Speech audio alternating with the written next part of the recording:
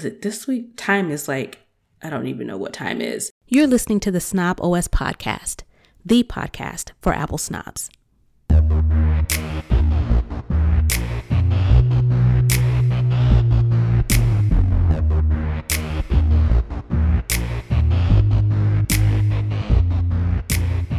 Hey, this is Nika Montford, aka Tech Savvy Diva. Yo, this is Terrence Gaines, aka Brother Tech. And you're listening and or watching the Snob OS show, where we talk all things Apple and then some. Welcome back to another week of our show, our web series, and our audio podcast. Thank you all for tuning in for another week. So let's go ahead and jump into it. Let's start with the lowdown, where we talk all things Apple. This week, we're going to start off with what you need to know about Apple AirTags, and we are going to reference an article by none other than Terrence Gaines, aka Brother Tech.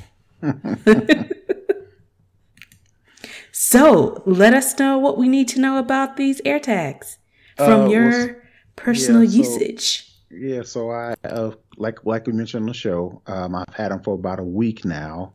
I was able to find some El Cheapo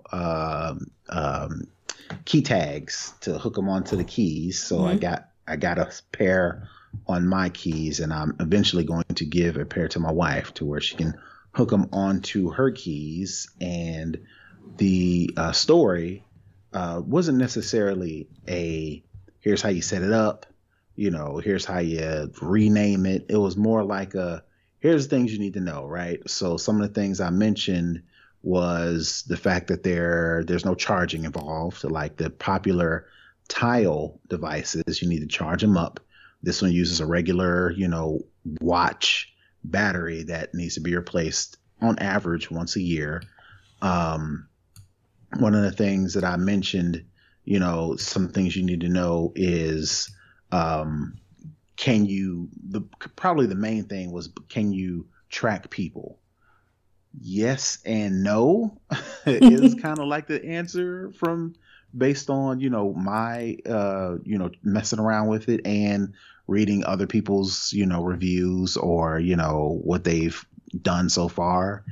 And the way it works is it's anonymous data. So, to an AirTag, my watch, my iPad, my MacBook, my anything else Apple, it won't know who those devices belong to, but it uses those devices to create, I'll do air quotes, a mesh network to where it can triangulate where it can find these devices. So while my AirTag, if I lose it and somebody picks it up, I won't know, oh, that's Nika's phone. She's 20 minutes away or whatever. It'll just triangulate and give a location back to me. But where it could kind of be used to track is, let's just say Nika needs to borrow my car, and I give her my keys to my car with the AirTag on it. She drives and run errands. She does whatever she needs to do, whatever the case may be. Since I know that I gave her my keys, I can track where you are going because I know I gave you my keys, right? Right. Now, the trick is supposed to be, so technically speaking, let's just say you were here and I slipped an AirTag into your purse or on your person or whatever.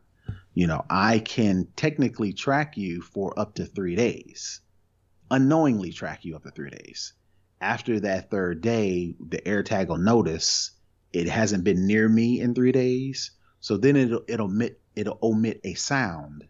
And if you didn't know that you were being tracked, you're going to be like, what's that noise? And you're going to search around, dig in your purse, find my AirTag and say, oh, he must have, accidentally put this in my purse or whatever the case may be. You can call me. You can hold your phone up to the AirTag and see whose it belongs to, and you can give me a call and say, hey, did you mean to leave this in my purse? And that sort of thing. So technically speaking, if you gave your AirTag to somebody, whether they knew it or not, since you know who who you gave it to, you could track that person. So that was kind of limited, right? Mm-hmm. But only for 3 days. So you couldn't, if you're trying to track your baby mama, or if you're trying to stalk somebody, you would have to slip this on them, and whatever you're trying to do, it better be within those 3 days. Right. So if you're gonna break windows or you're gonna hide in the bushes, get it done within those 3 days. That's just for now. I think you mentioned last time we talked about it, as this evolves, we're pretty much the guinea pigs trying this new technology out.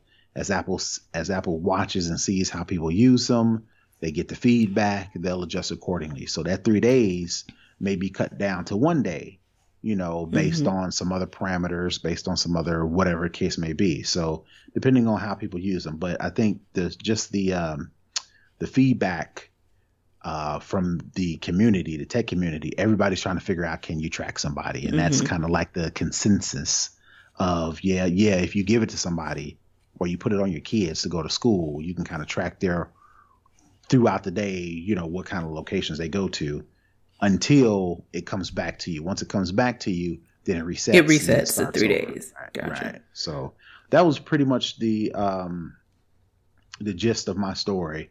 There was a couple other things, like, for instance, Android users, if they find an AirTag, they can hold it NFC up to via NFC. They can hold their Android device up to an AirTag. It'll pop up, this device has been lost. You can put a message that says, if found, please call this number, or whatever the case may be. So I thought that was pretty cool. And that was pretty much it. How, I kind of talked about how it is registered via your Apple ID.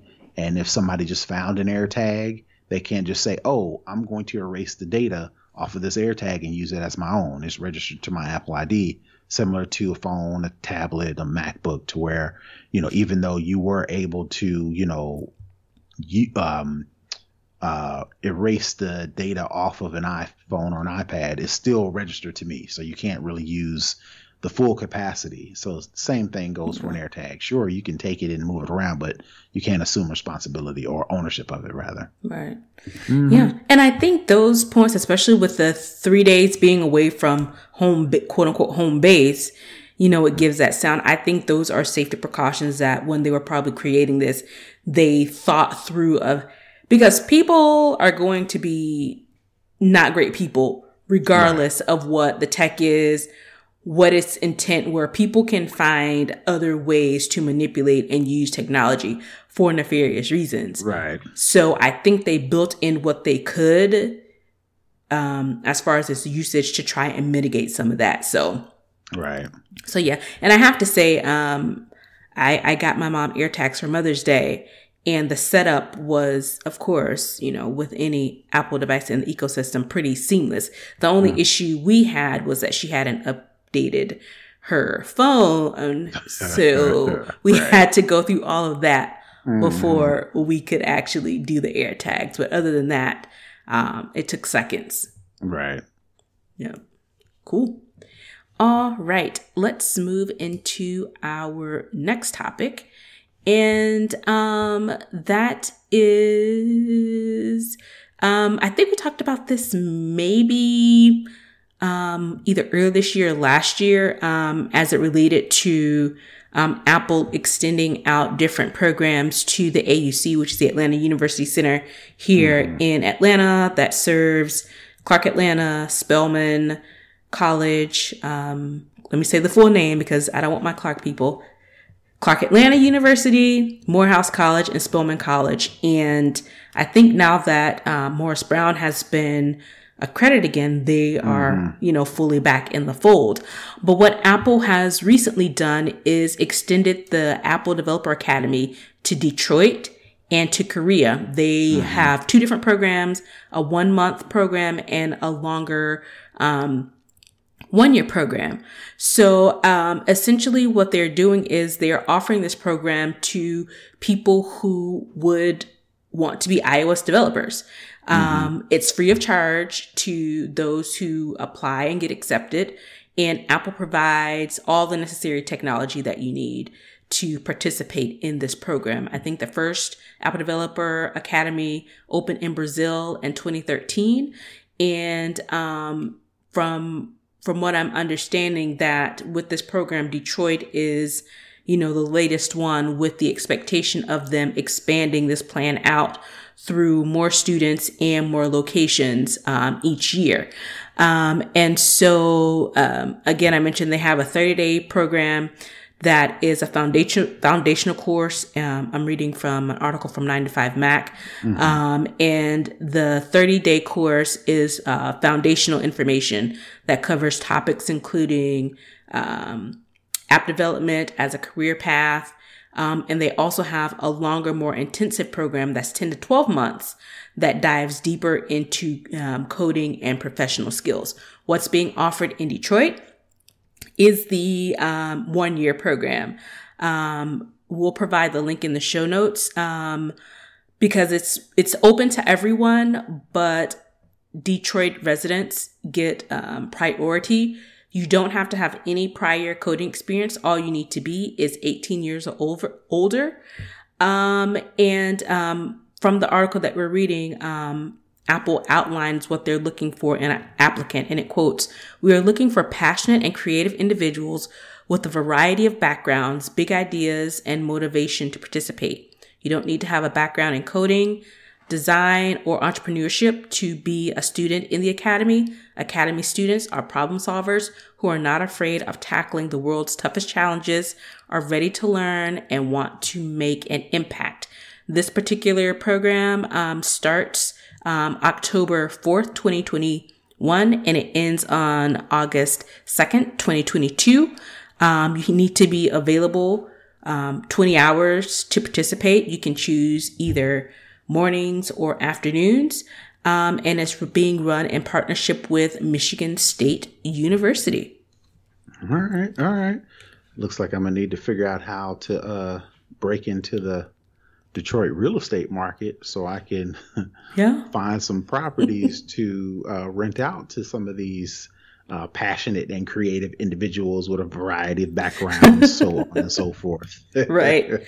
And honestly, there are a lot of car companies that are based out of Michigan, particularly in the city of Detroit. So, on your real estate game, people will probably be moving there because it doesn't say how many students they accept in the program, but I'm sure that will equate to some job boom, hopefully in that area, and giving people a different path into tech.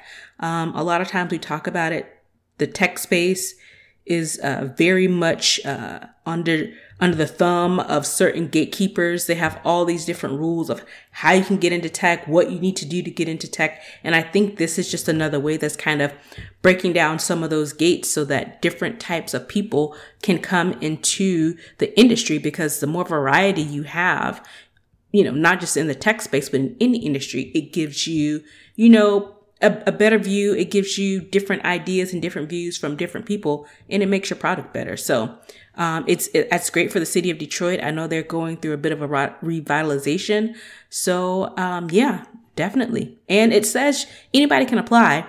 It just gives priority to Detroit residents. So if you are interested, if that's something you may want to get into, I say go ahead and apply and, see how it works out. You may get lucky, especially if you don't live in the city of Detroit.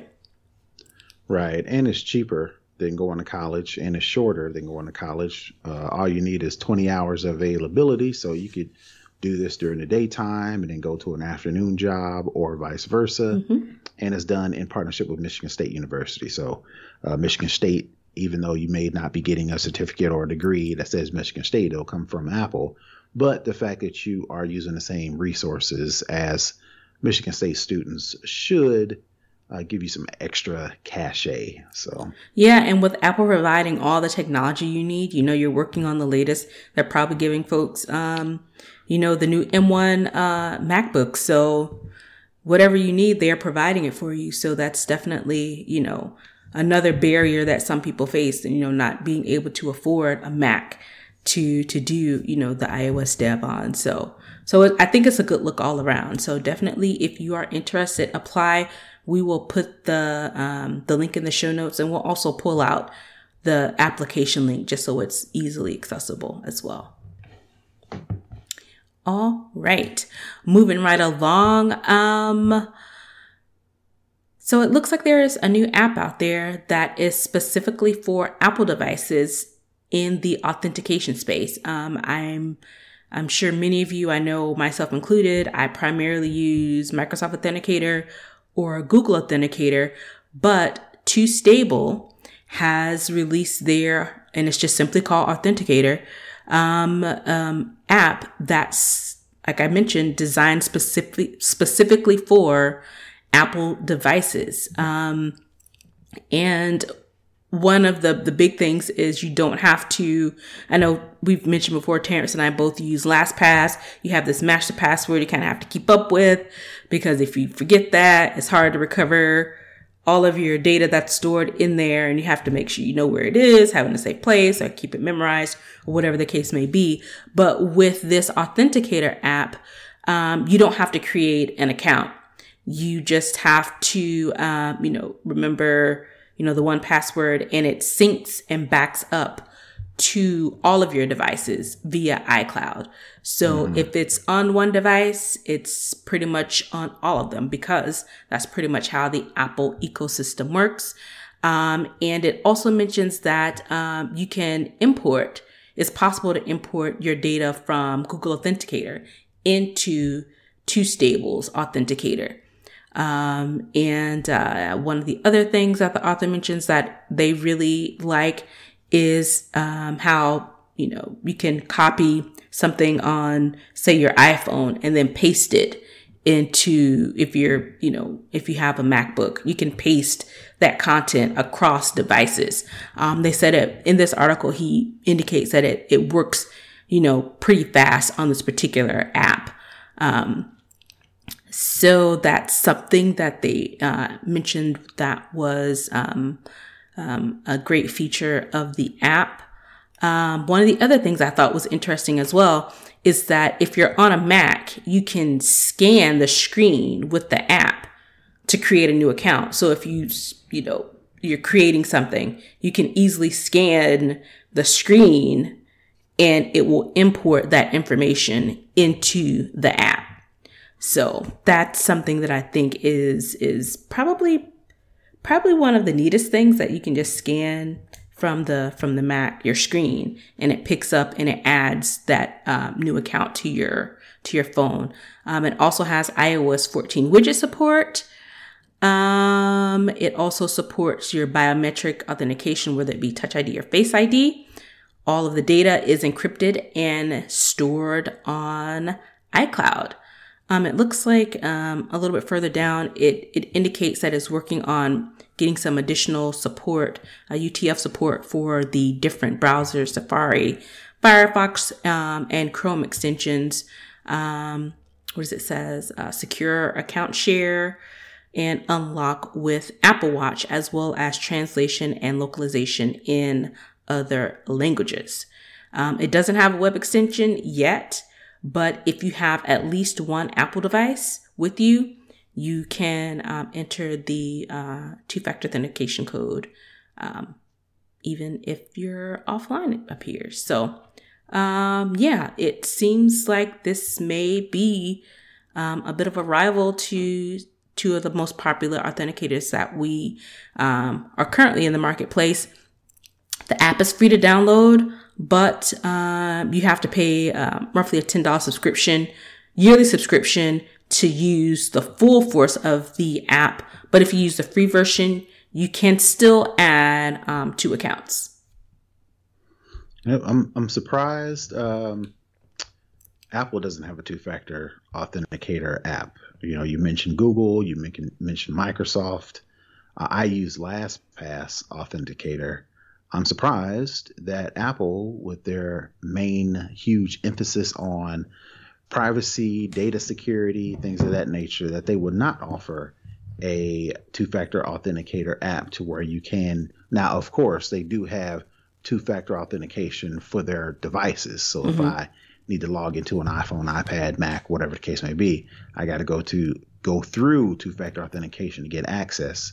But like if I wanted to import, banks, social media, one of the things that I would strongly suggest you use two-factor authentication for is cryptocurrency. Because the last thing you want to do is, one, lose access to your wallet with all that money you making, or two, have somebody else get a hold of your device and bleed your account dry, yep. right? Transfer it out. Yeah, I guess, like I said, I guess my question is, surprised Apple doesn't have one. Maybe this too stable. Apple will do their thing, buy them, and integrate that into iOS 15 that's coming out this year. Yeah. So that'd be interesting to see if Apple scoops them up or they come up with their own two-factor authentication service. Oh, I lost you. Oh, yeah, I was on mute. Yeah, someone was doing their alarm outside. But yeah, I'm probably going to do a little research into it and see what it's all about, to see if, maybe this might be a little bit more easier to use than the other two authenticators that I use. So yeah. All right. The last thing that we have this week in the lowdown, we've talked about this this guy before. Apparently, the new MacBook Airs that I'm assuming will have the M2 chip likely. There have been some updates in possible design from notorious leaker Jon Prosser. I think we talked about him when it came to the Apple announcement. His original date was off a little bit, but prior to that, he was pretty current with his leaks. So essentially with the new MacBook Airs, it looks like they're changing some of the design that is typically known for MacBook Airs. And the other biggest thing is that colors. In the Spring Loaded event, they announced that the new iMacs would come in 7 different colors. It looks as if the new MacBook Airs are going to have those same colors as well. Jon Prosser indicated that what they're basing these renders off of are reliable information for the blue version, as well as he claimed to have seen the green one as well. The biggest thing is that these are super thin. I guess I can share. They're supposed to be super thin. It's bringing back the white keyboard on the laptop. It's giving you, based on what, I'm seeing on these images, is giving you a little bit of old school, iBook, as far as the curvature and like the keyboards and those type of things. Let me go ahead and, while you do that, I'll surmise, duh. What I mean by that is it's not a stretch when Apple released this new iMac that just came out with all these pretty colors. It's not a stretch to say, oh, I bet the MacBook Airs will have similar colors as well. So let me go ahead and create these renders and throw these pretty colors on here for the tech blogosphere to run with it. So, like I said, I'm not Jon Prosser, he's doing his job to get clicks and links and likes and shares, but this is not a stretch. This is not, in my opinion, some, you're the first to leak this thing, so as a result, give me credibility. I mean, it's not that, it wouldn't be in a stretch to say the MacBook Pros will be the traditional space gray, silver, And then a MacBook Air will have all these pretty colors. Same way with an iMac. You got the iMac Pro, you've got the Mac Pro that's got the black and the silver, the traditional colors. And then you got the iMac with all the pretty colors. So this is not a stretch. I don't think they will abandon that thin clamshell design and go with a more square thing. I think they're going to stick with the differentiator between an Air and a MacBook Pro, right? Outside of the colors, right? And he did indicate that it's going to come with 2 USB-C ports, one on each side. Mm-hmm. He mentioned a built-in SD card, a built-in HDMI. But what I have to say is a little confusing to me is if he saw one, then some of the guesses that he's making sure to call out, because he said there is, I'm trying to find the statement where he said there is some guesswork that came into the render. But my thought when I was reading the article is like, if you saw it, then how much guesswork would you have to put into it as far as what he's talking about regarding ports, regarding shapes and colors? Yeah, no. I'm hard pressed to believe that they'll add SD cards, multiple, ports for the MacBook Air. It's going to have, it may add, a USB-C, on both sides, but that's about it. And then they're going to relegate all of the ports for the MacBook Pros because, again, Apple needs a differentiation between the two. And if they're going to look the same, have the same features, functionality, but just the colors will be different. I mean, what's to stop anybody from just getting a regular MacBook Air and that be the workhorse, especially with this M2 or whatever they call it, this new chip coming out? There'll be no difference between that and the MacBook Pro. So, I don't buy this one. Yeah, you have to definitely take it with a grain of salt because he says, quote, as far as I know, 2 USB-C ports, one on either side. But in the terms of I/O from the images that we had, especially the angles that we had, they mentioned MagSafe, but he's not sure. Yeah, just throwing stuff at the wall to get people to pick up the story. Yeah, because, like I said, when I was reading it, about halfway through, I was like, wait a minute. But where is the guesswork coming in when you got one? I could see if you got information only from a reliable source, then sure, you may have to do some guesswork. But if you're saying you saw one in person, I would assume you would at least get to kind of look around it to kind of get an idea of what it is. And one of the key points of the Air is streamlined. You don't have all of the extra stuff going on. This is kind of like your grab and go.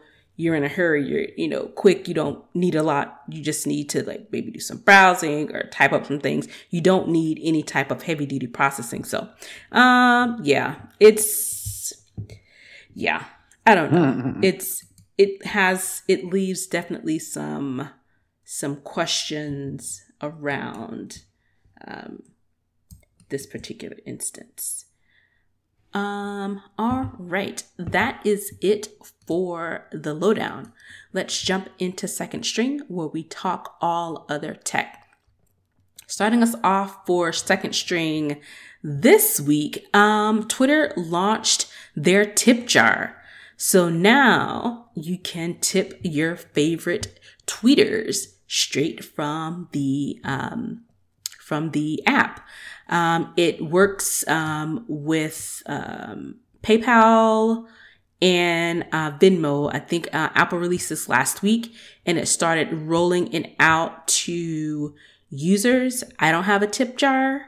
Maybe I'm not. I don't have enough followers for that. But to note, if you have this feature enabled, you just need to go to your own profile, and you will see a little icon with it looks like $1. It looks like a little currency bill type of thing. You click on it and it allows the user to link to their Venmo, Cash App, and other digital payment accounts in their bio.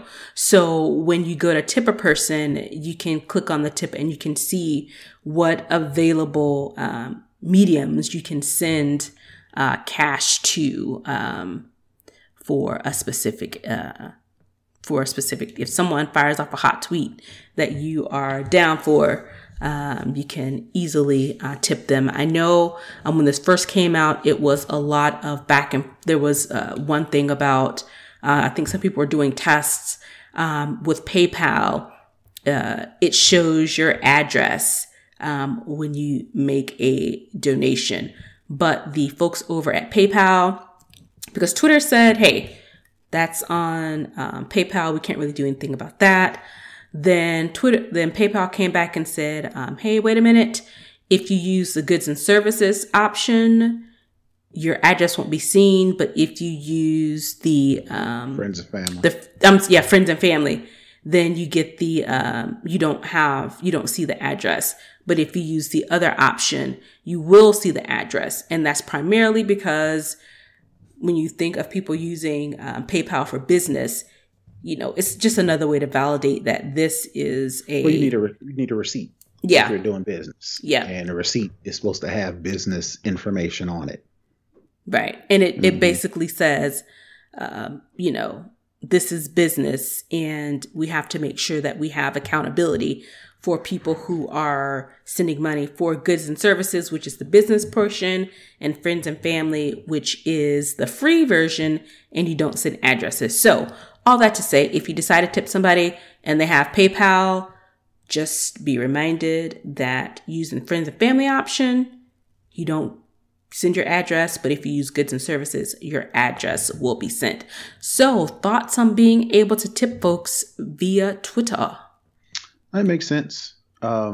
People, are helpful on Twitter, especially if you follow a certain person. They always give you news about, Bitcoin or news about tech, for example. If you're always reaching out to a certain person to, get information for, and you feel so inclined, it's a good move for people to be able to tip somebody on Twitter, since a lot of people go there for information, outside of YouTube. I don't think people go to Instagram or Facebook for like information. They may go to, find out what's going on. Recommendations, maybe. I know people use recommendations a lot on Facebook, but. Yeah, a lot of people go to Twitter to find out, what's the news. That's the news source, honestly, for most people. Right. So, if you do find yourself getting a steady stream of what you're looking for, from that person, then yeah, it makes sense for you to be able to tip them. It'd be interesting to see how Twitter monetizes this. Are they going to take a fee, or are they going to keep it, user oriented? This is I see this as a very user organic community of me deciding if and when and how much I want to tip somebody. Mm-hmm. And I can see if Twitter does try to get into it and try to broaden the platform and make it official and monitor everything and, regulate all of it. It'll kind of take some of the shine off of it. I appreciate what you did. Right.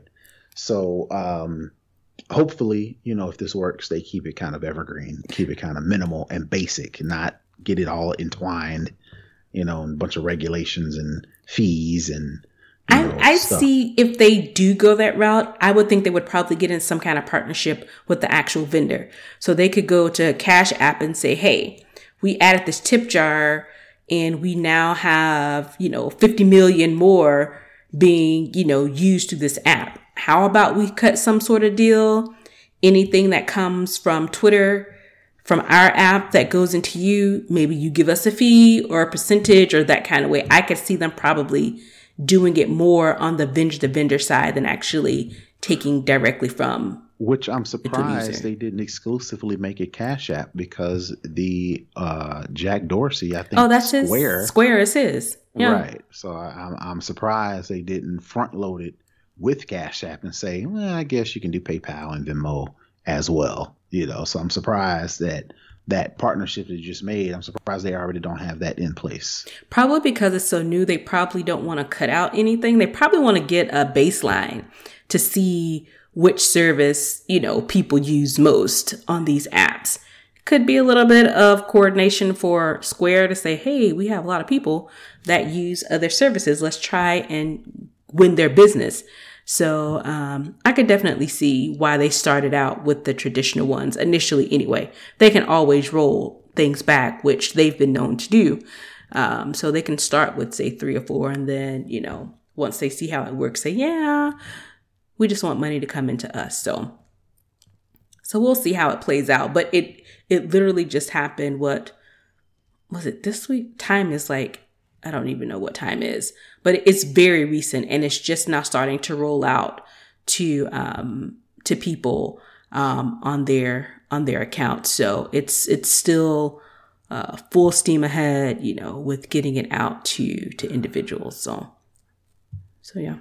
So I thought that was very a interesting take from Twitter, because a lot of people always say, pay me for my wares, pay me for my thoughts, or people stealing, quotes and things from Twitter. So this way you can now make a little bit of money, different stream of income. When you go viral, I've always seen now the routine I've seen on Twitter is you say something, do something, post something, share something, it goes viral. And when people who the original poster was or the author sees that it's going viral, the trend is they then backload that with, okay, well, since you're here, support this, or, make sure you do this. So it could be another thing that they do, if you do go viral, you say, if you appreciated that, whatever it was, tip me, give me a tip. Yep. Cool. All right. Let's move on and talk a little bit of Instagram.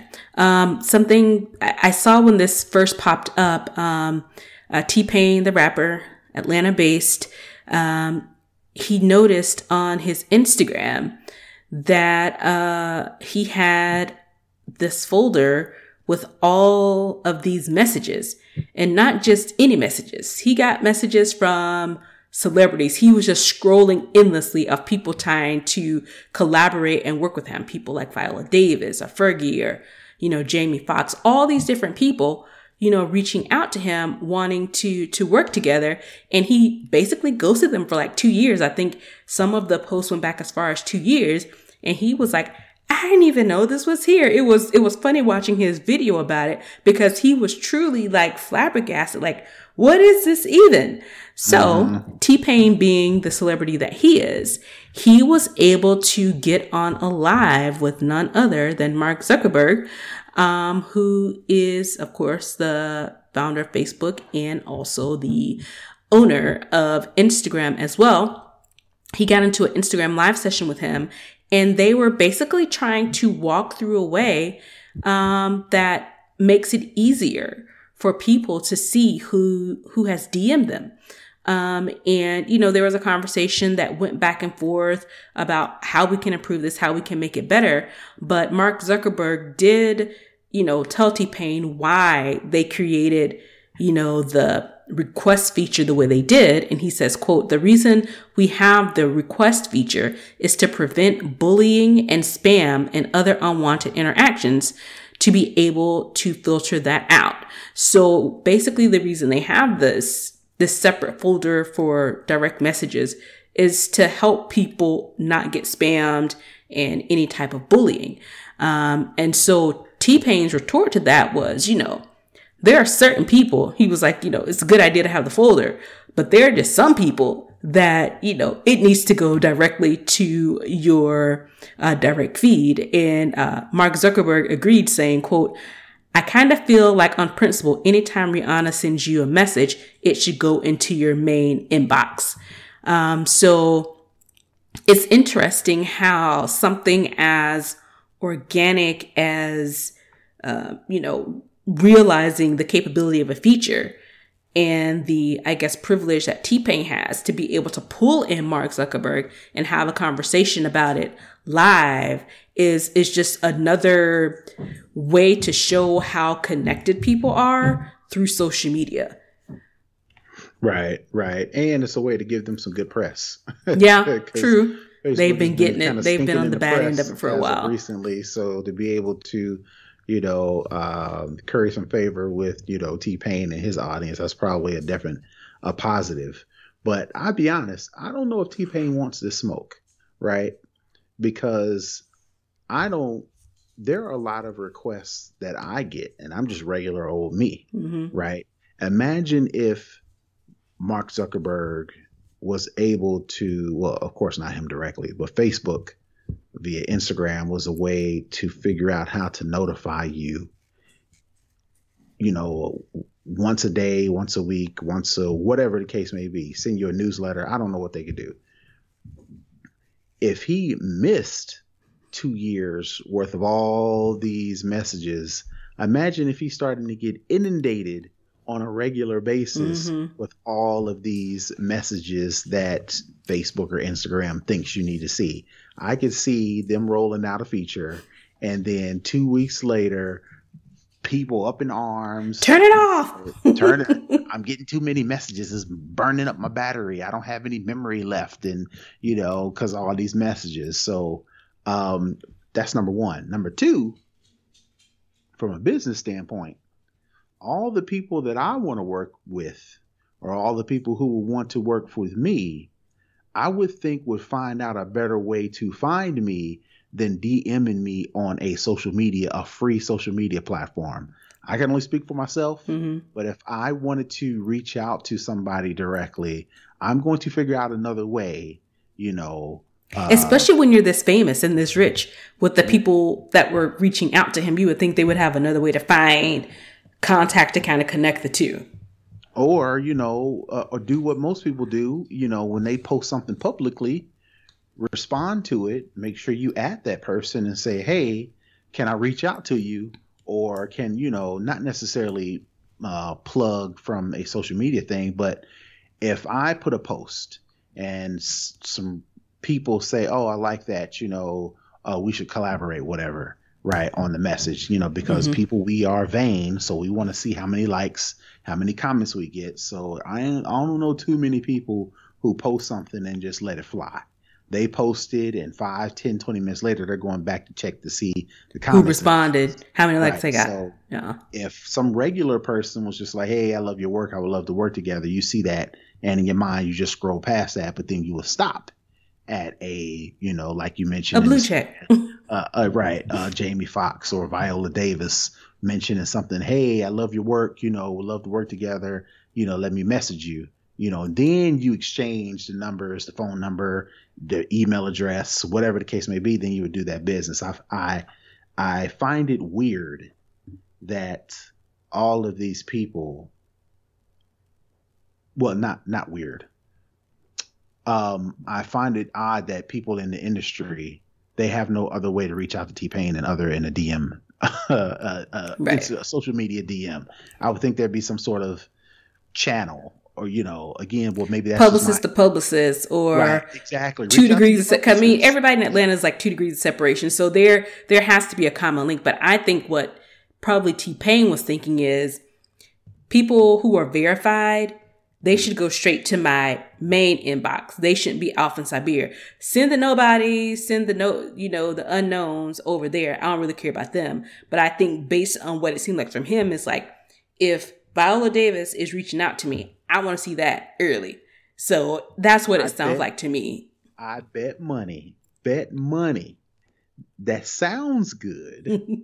But then he would get these people. So to us, Viola Davis, Fergie, Jamie Foxx, these are big people. But to another big person, quote unquote, they're just regular people. So, it sounds good, but I'm pretty sure that if this were to roll out, I guarantee he'd be like, oh, what do you want? I'm sick of this. Leave me alone. Yeah. Right, it'll be interesting. It's like one of those things where, you don't realize how good you have it until you don't. So now it seems like a good idea because he missed all of this engagement and working with all these people. You know, now that he's seen it 2 years after the fact. But if this is real time coming in, it's like, whoa, wait a minute. Do I want this? Right. Which, and you know, if you want to dig a little bit deeper, it could have been a bunch of fake. Ooh, I want to work with you, but I really don't want to work with you. But so let me just DM you. And if you see it, you see it. We can chat, but not really. Because like I said, if I wanted to find T-Pain to like really, really work with him, I would do more than a DM on Instagram. So maybe he was just, you know, name checking people in this post. Well, you saw in the video, he was kind of scrolling and showing all the checks of people. They could have just been like, yo, bro, I loved what you're doing. Keep up the good work. You know, let me know the next time you in town. Those type of messages, right? Yeah. Not some, again, my naivete is like, yeah, I don't think, you know, Viola Davis is like, hey, I want you on my next film, you know, in your Instagram DMs, right? Now, he did go into the studio with Jamie Foxx right after this, so it's some people that's willing to work. But the thing is sifting through all of that to see what's real and what's just a little bit of fluff. Right. So, yeah. Yeah, I'm starting to come around to your line of thinking. I think he probably doesn't really want this. I think if it's certain people, he probably wants it, but he doesn't want it all. He only wants the top of the echelon people, not everybody. Now, I will agree with him when he put out the original, oh man, I didn't know this existed. There are a lot of people that didn't know this existed, you know, because I remember Facebook doing the other folder, right? And you go in there and you see all these messages from all these people. Oh man, I missed it. Oh man, I missed that person. But then it was just like oh man, I missed that. And you kept on scrolling. Like there was a golden opportunity in here that I missed because I wasn't checking my Facebook other folder. Yeah, I don't think that was the case. But and there may be some of those instances, but they're likely few and far in between. He made it sound like he missed out on millions of dollars, and I don't think that was the case. Yeah. Yeah, but I know some people are saying, man, I hope he does. After he posted the Jamie Foxx video, a lot of people are like, man, he should start like a IG reel or IG series or whatever, you know, documenting when he actually does meet with some of these people that he got these messages from. So if you think of it that way, that'd be a little cute little something. That would, but then again, like I said, I'm pretty sure those people was like, yeah, I really didn't want to work with you like that. Plus, that was 2 years ago, and I moved on to something else. Right, exactly. All right. I want to say, I think you may have added something else in here that we can talk about. Oh, yeah, LG. LG. The everything maker. They make refrigerators, they make televisions, but they were most known for making their phones back in the day when the smartphone wars was taking off before Apple and Android kind of or Apple and Google rather shut everything down to where they are kind of like the high end, you know, smartphone makers.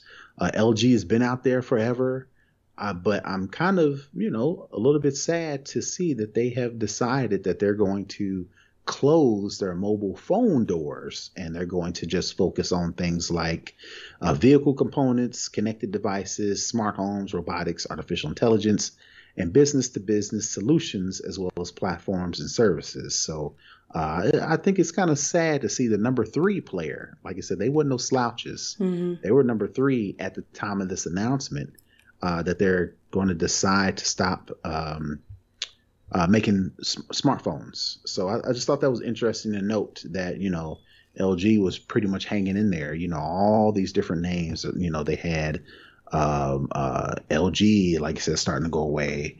HTC kind of fell off, you know, Zomni is a big one.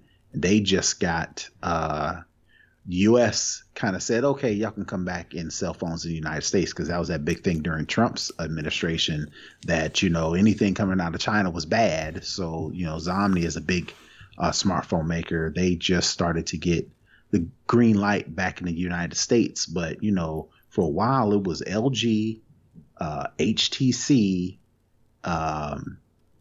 maybe Google and their own devices, and Samsung, of course. Mm-hmm. So Samsung, LG, and HTC were the three big Android makers. And to see Samsung, of course, rise to the top, mm-hmm.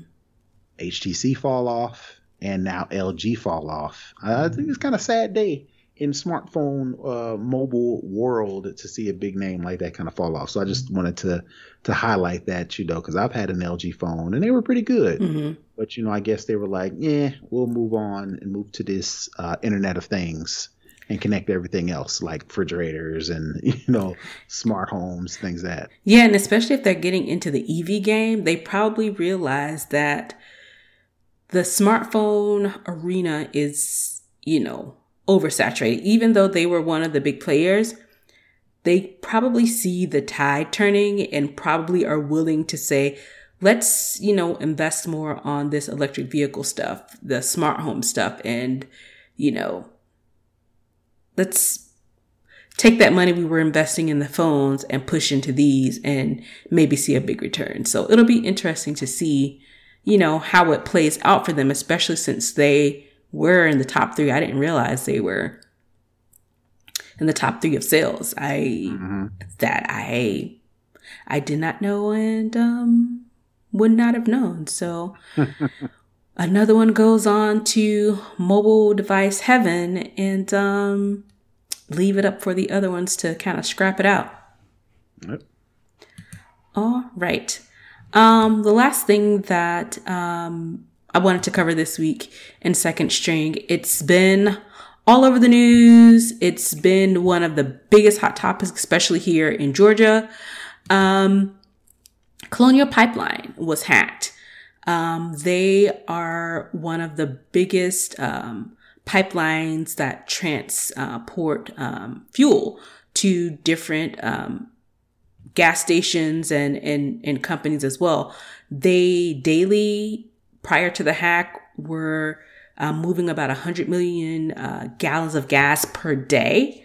They covered, I think, a 5,000-mile span from Texas up through New Jersey. And they are based here in Atlanta. One of our Patreons, Zandy, who's a friend of mine, she actually texted me on Saturday and said, hey, this huge fuel pipeline got hacked. You may want to go and fill up on gas just to be safe.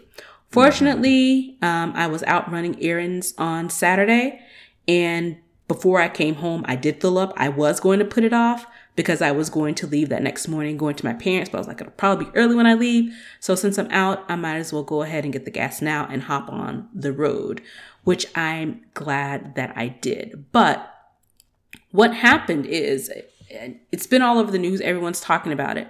But a cyber attack happened with Colonial Pipeline. And they are the most high-profile victim of the hacking group called DarkSide. So this group, they consider themselves a RAS, meaning ransomware as a service. So it doesn't appear that they work on their own behalf. They work on the behalf of others. So they provide a service to other people who want to extract information from, certain individuals. So this isn't just your run of the mill, somebody found, a random exploit. This is a service that DarkSide is providing. And it's not they had an axe to grind. I think that's the important thing. When you say ransomware as a service, they don't have any particular, skin in the game. They're not specifically targeting anybody to overthrow or take down an entire government. Strictly money, strictly service based. So there's no altruistic motive behind what they're doing. It's strictly for money on behalf of their customers. Now the customers may have an axe to grind, right? But they said, my name is Bennett, and I ain't in it. You're paying me for a service. I am going to provide that service. But all of this happened, like I mentioned, over the weekend. And it really has thrown, everything into a bit of a tailspin. From my understanding, Colonial Pipeline is still offline. They are working in a very limited capacity. They haven't announced yet what the exploit was and how they got into their system. But what I think overall this says is we've now entered into a new phase as it relates to as it relates to cyber attacks. It's no longer, as you mentioned, something altruistic or something with someone who has a personal vendetta. This is a service. And I think that maybe that this aspect of it is something that may be being lost in the conversation. You hear cyber attack, you hear ransomware, most people immediately think of, that in a more traditional sense, not necessarily as a business model. And that's pretty much what I'm gaining from the article that we are referencing, Forbes. It's a very detailed article that goes into how DarkSide works, some other people that they have, gone after and how they operate, as a whole. I've been trying to find what the ransom demand was. I haven't been able to find it, but they're saying that for DarkSide users, the ransom demand ranges anywhere between 200,000 and 2 million.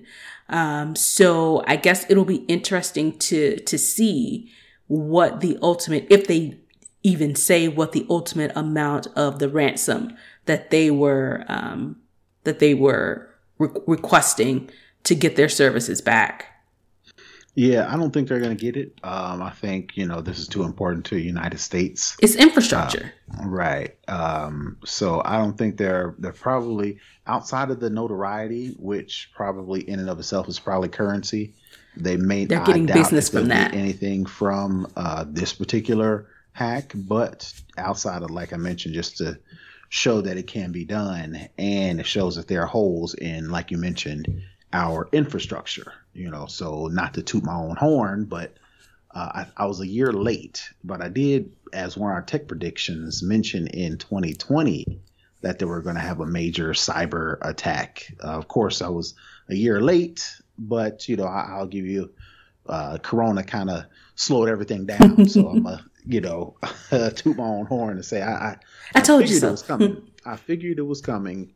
That the way to take down, just to attack, the United States in general was to hit, our infrastructure or hit our, whether it be physical infrastructure like this or the internet. If somebody were to figure out how to take down the internet in the United States, things would cease to exist. So I'm not to say glad, but silver lining. What this is doing is kind of revealing that there are some holes, some gaping holes that people can get into that could cause long-lasting, influential, issues, cause influential damage and collateral, to United States infrastructure. So it'll be interesting to see where things go from there.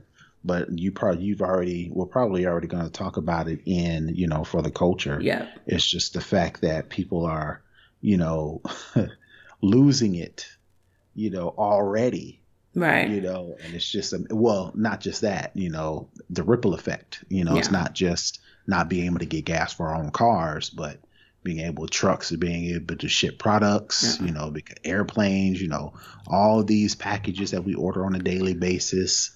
All that's going to be affected if this goes longer. But I'm just surprised. The news, of course, I just shake my head. When they first started to break it, they were like, this just in, news, the pipeline has been damaged. It's stopping all this oil from getting to Texas all the way up to the East Coast. Mm-hmm. But don't panic, though. Don't panic. But we want to tell you all this crazy stuff is going on. And we have all the sirens and everything's flashing and blinking. Everything, but don't panic, though. It's all good. And I think also what this underscores is the timing of this. President Biden has an infrastructure package right now waiting for Congress to take action. And people were before, when it was first, I think it's like 1.6 trillion or something. And they were like, well, why this makes no sense. It's all this fat. It's all this extra thing. It's like a Democrat's socialist, dream wish. What do we need infrastructure changes for? The infrastructure just fine. Before this even happened, we knew that wasn't true. But what this does is it highlights it. It's a big red arrow pointing down to infrastructure. And the Biden administration could say, hey, we tried to told you. We have something in place. Let's just roll into it. And like you mentioned, if our power grid was to go down, internet were to go down, it doesn't have to be, another September 11th type event to, really cause issues. That's it's been almost 20 years now, 2021. So it'll be 20 years this year since the attack on September 11th happened.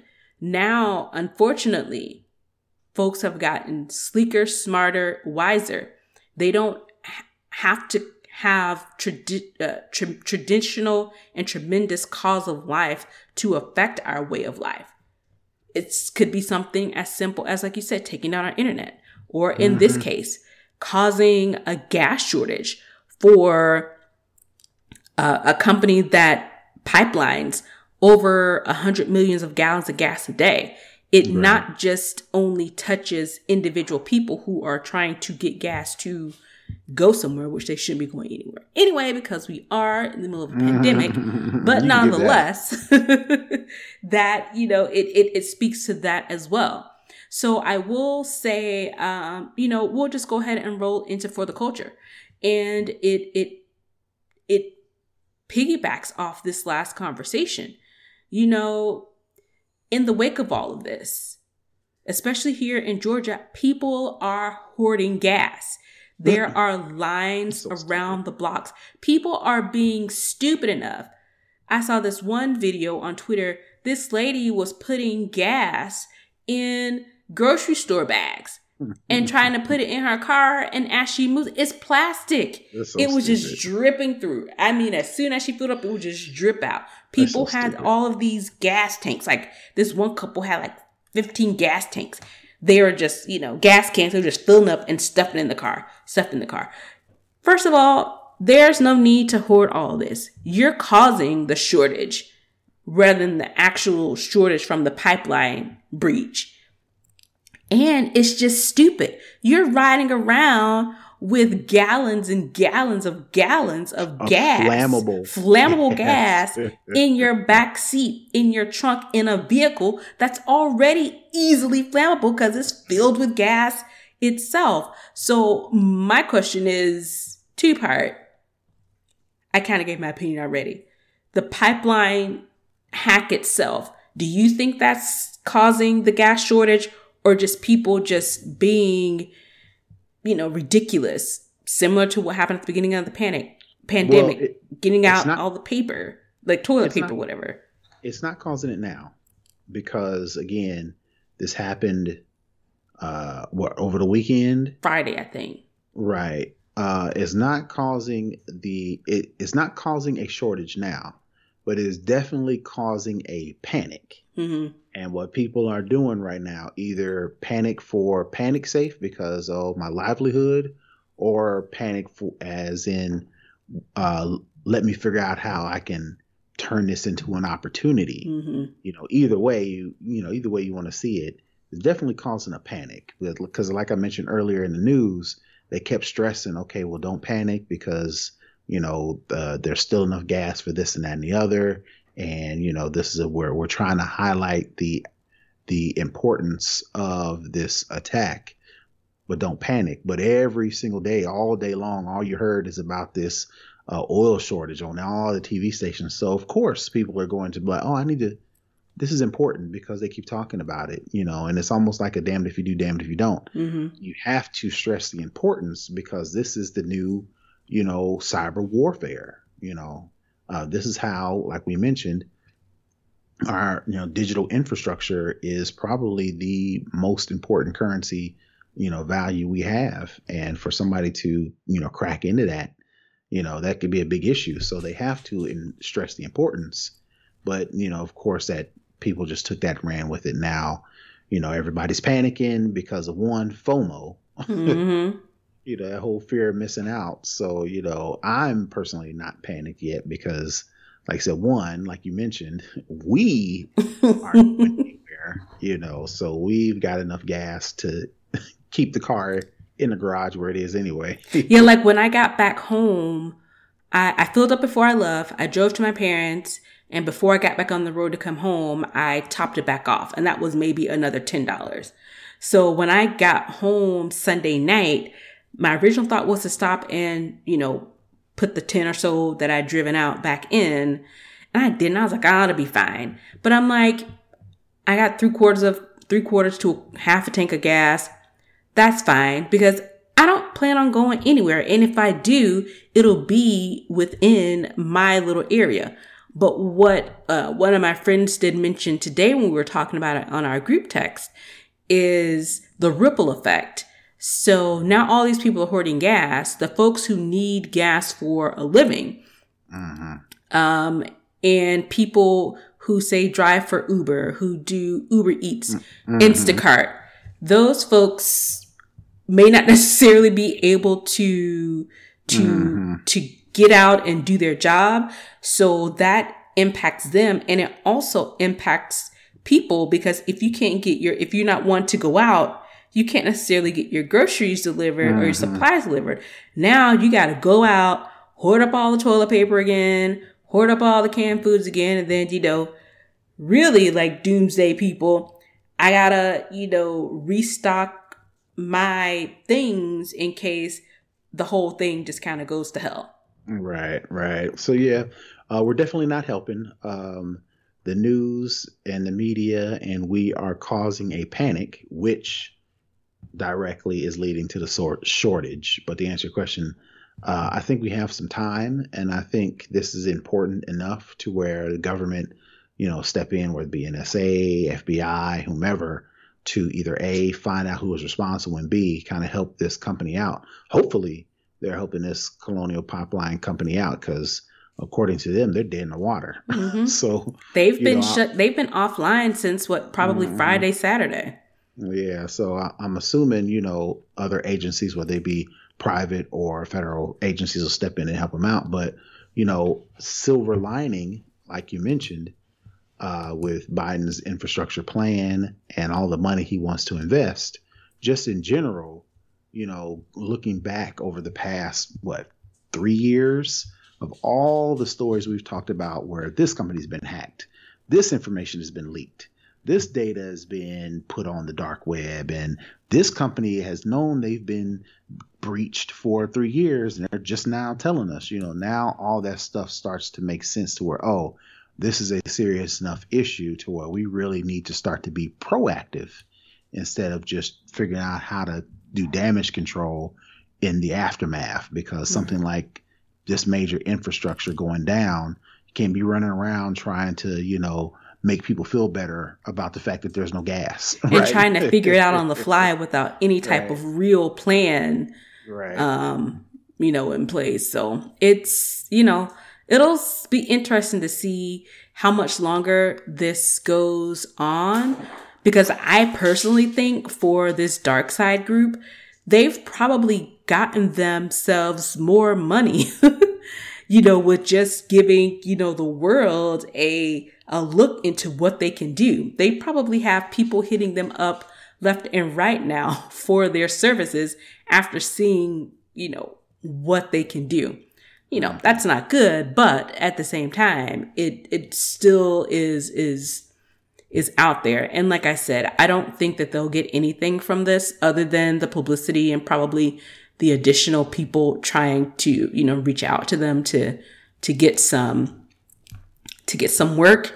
But yeah, it'll be interesting to see how much longer they can sustain being offline and how quickly they can figure out, you know, how they got in and figure out what they had access to before they can actually get back online. So, so yeah, should be pretty interesting. So I have one other thing in For the Culture. I don't know. Do you want to talk about it? Sure. You can go ahead. Oh, okay. I kind of watched it, you know, off and on, let it play in the background for the most part. And what we're talking about is the Mother's Day versus between Xscape and SWV, two extremely popular 90s R&B female groups that went head to head over the weekend. The pre-show, they had pretty much two DJs representing each one. Xscape is based and from Atlanta. All the girls in the group are 4 girls. SWV, 3 girls. They are from New York. So I thought they were. I didn't know that. I didn't realize they were from New York either until I Googled it because, you know, they kept shouting out, Spinderella kept shouting out New York. That makes sense. Yeah. And DJ A1 was representing Atlanta. Spinderella of Salt and Pepper was the DJ for SWV. Before it got started, they kind of did some sets back and forth, going back and forth with some classic hip hop and R&B songs from their respective cities. That was fun. I saw a lot of people talking bad about it, saying the transitions were bad and all that kind of stuff. I really didn't get that because I was just enjoying the music, especially from, you know, old ATL. I mean, I'm from Georgia, went to college in Atlanta, so I was pretty much just enjoying the music. Well, you know, the verses before that was Redman and Method Man, and they put on a show. Yeah. So, you know, then for that to kind of not digress, but go back to the people just sitting around chilling, I think people were kind of maybe, you know, taken aback by that. You know, and, you know, SWV and Xscape were performers. So, you know, they eventually got around. The first half, it was very it was kind of late, you know, and then everybody was kind of reluctant, you know, and some people would get up and then they would go back and sit down. So it was kind of like well, you know, we're just sitting around listening to, you know, music. And they were telling a little bit of stories. It just wasn't as energetic. It definitely was not as energetic as the verses prior to that. Now, had SWV and Xscape came out before Redman and Method Man, they probably wouldn't have nearly had all of those comments, you know, but the fact that they were, everybody was hype, and then it was kind of like, but then at the end, like I mentioned, they kind of stepped it up. So that so for me, you know, I was excited about it. And then after I saw the first half, I left after the intermission. And I had some friends who were still talking about it. We were talking about it in the group chat. And I'm like, I left. And it was like, oh, no, you may want to hop back in. It's picked back up. They're dancing. They were like, SWV got out of their super tight clothes and their heels and put on kicks and hoodie. And when they came back up like that in the first place, I don't know. Cause I was like, cause I don't think Xscape didn't change, but SWV did. And I think before Xscape, they got up and they did like a little routine to one of their songs. They was dancing. They did like a whole little 1-2 step kind of coordinated thing. In the second half, when SWV came out more comfortable and laid back, and honestly, in more of what they were known for when they were, you know, heavily out in the game, they loosened up and, you know, were more fun, and you could see their personalities. But one thing we didn't know is, because I know everybody was like, for me, I was like, this seems really forced. The interaction between the two groups seems really forced. The interactions within the group, the separate groups seem forced. I was like, this just feels really off.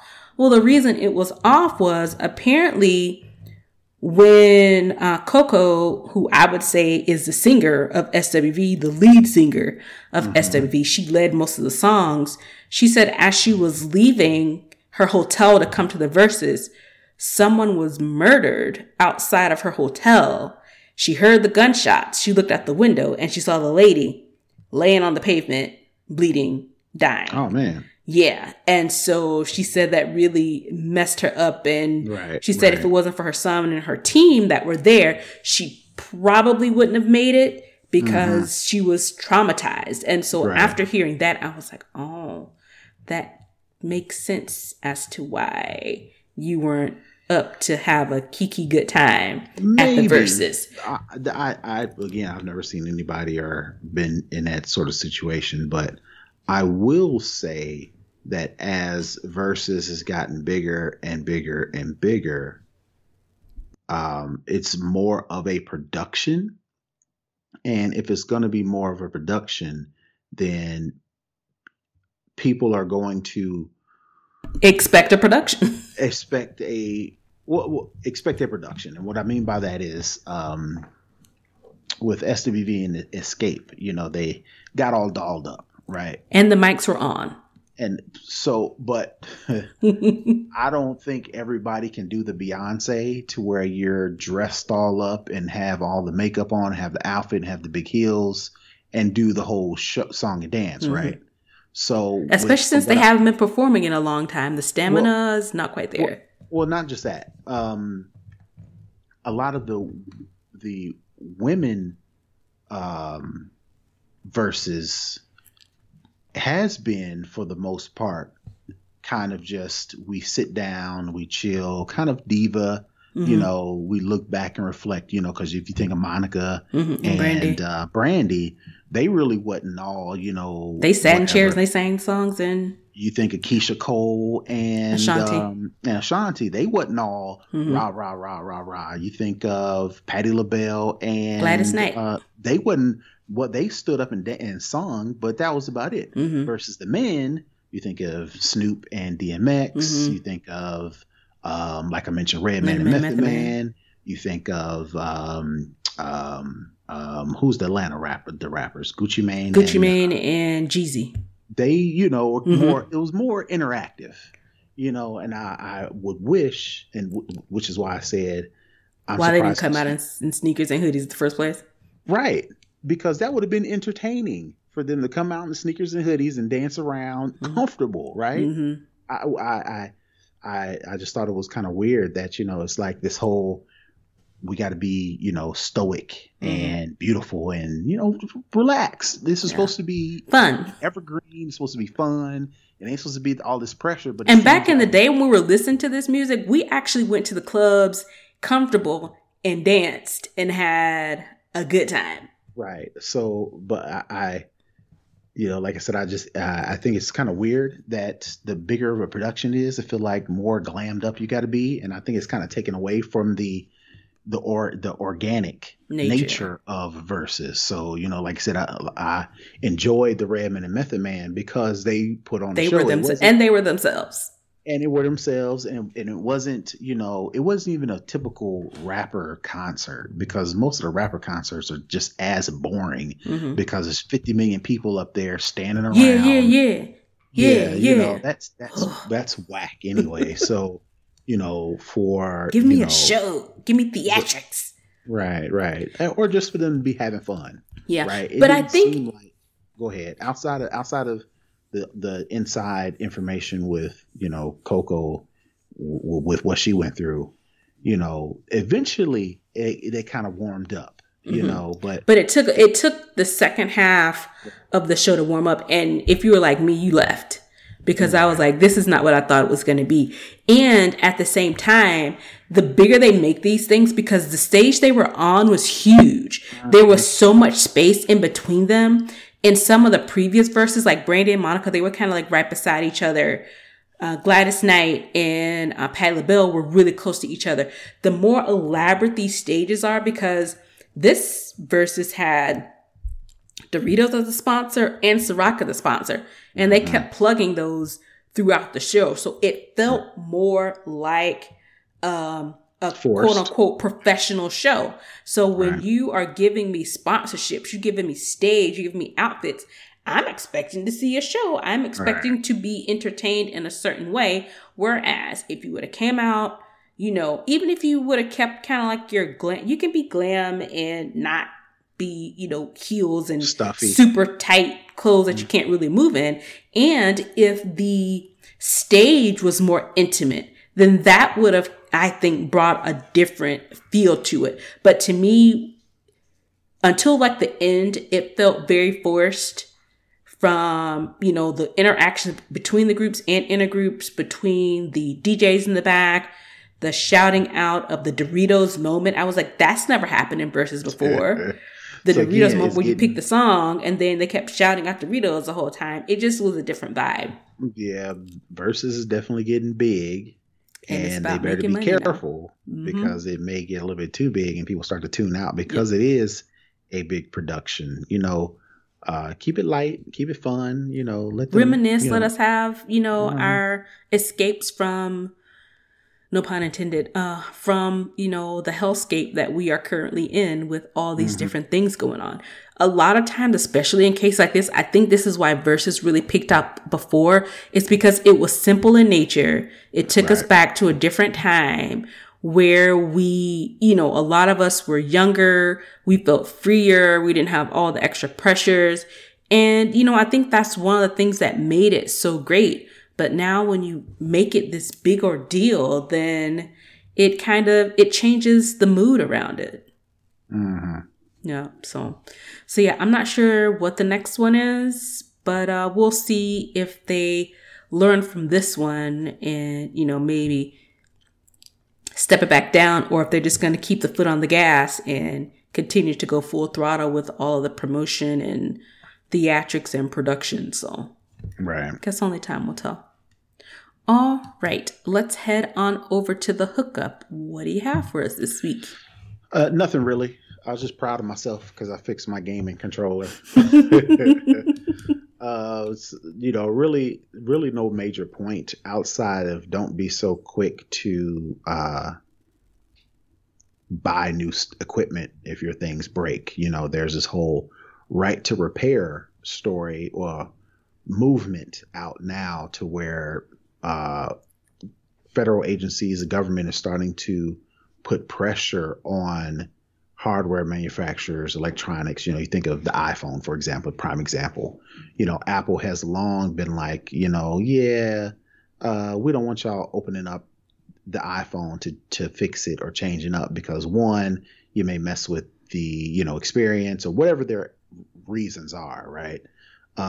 There's starting to be a pushback from the industry to make this whole right to repair movement to where, companies like Apple are going to have to either make it more accessible for people to, once I buy the product, I should be able to go in and choose if I want to fix it, if I want to improve it, upgrade it, or whatever the case may be. This right to repair movement says, well, why am I paying, Apple $1,200 for a phone to where if something goes wrong with it, I'm at I'm at the mercy of this company when I could very well take it apart, fix it myself. So all that to say, around the world, don't feel in such a hurry to where if something goes wrong, you may be able to tinker with it and able to repair it. Like I said, in this case, one of the buttons wasn't working on my joystick. And instead of just throwing it in trash and going to get another one, I actually took some time, got some old tools out and was able to fix my stuff, so I was pretty proud of that. So that was my point. The hookup for this week is, if you've got an old gadget or something laying around or something that you use on a daily basis, you may be surprised that you can actually get in there and fix it. So that's my hookup for the week. Fix your own stuff. Cool. And I have to say the same thing happened with my Magic Mouse. It kept dropping connection.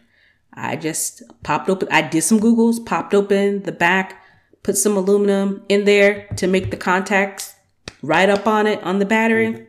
Mm-hmm. Haven't had any problems since. Yep. All right. That is it for this week. Definitely make sure to download, rate, and review us. We're on Apple Podcasts, Google Podcasts, and Spotify. You can definitely hit us up on the social medias. We're at Snob OS Cast everywhere. That's on Twitter, Instagram, and Facebook. Also, definitely be sure to check us out on YouTube. We're at Snob OS Cast. Make sure you like and subscribe to our channel to get all the notifications when we drop a new episode.